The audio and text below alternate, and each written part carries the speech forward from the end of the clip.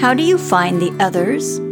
This question was the focus of a conversation I had earlier this morning.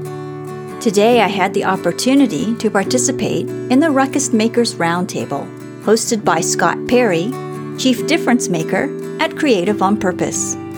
Scott is currently hosting a series of conversations with individuals from Forward Link, the alumni community created by Seth Godin.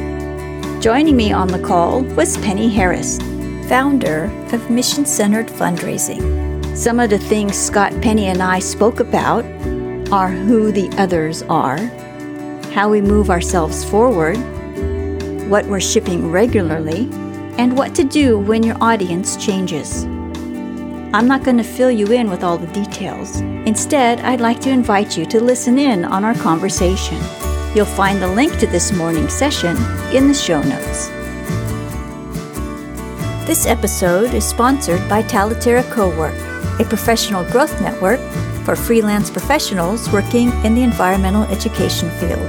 To learn more, visit cowork.talaterra.com.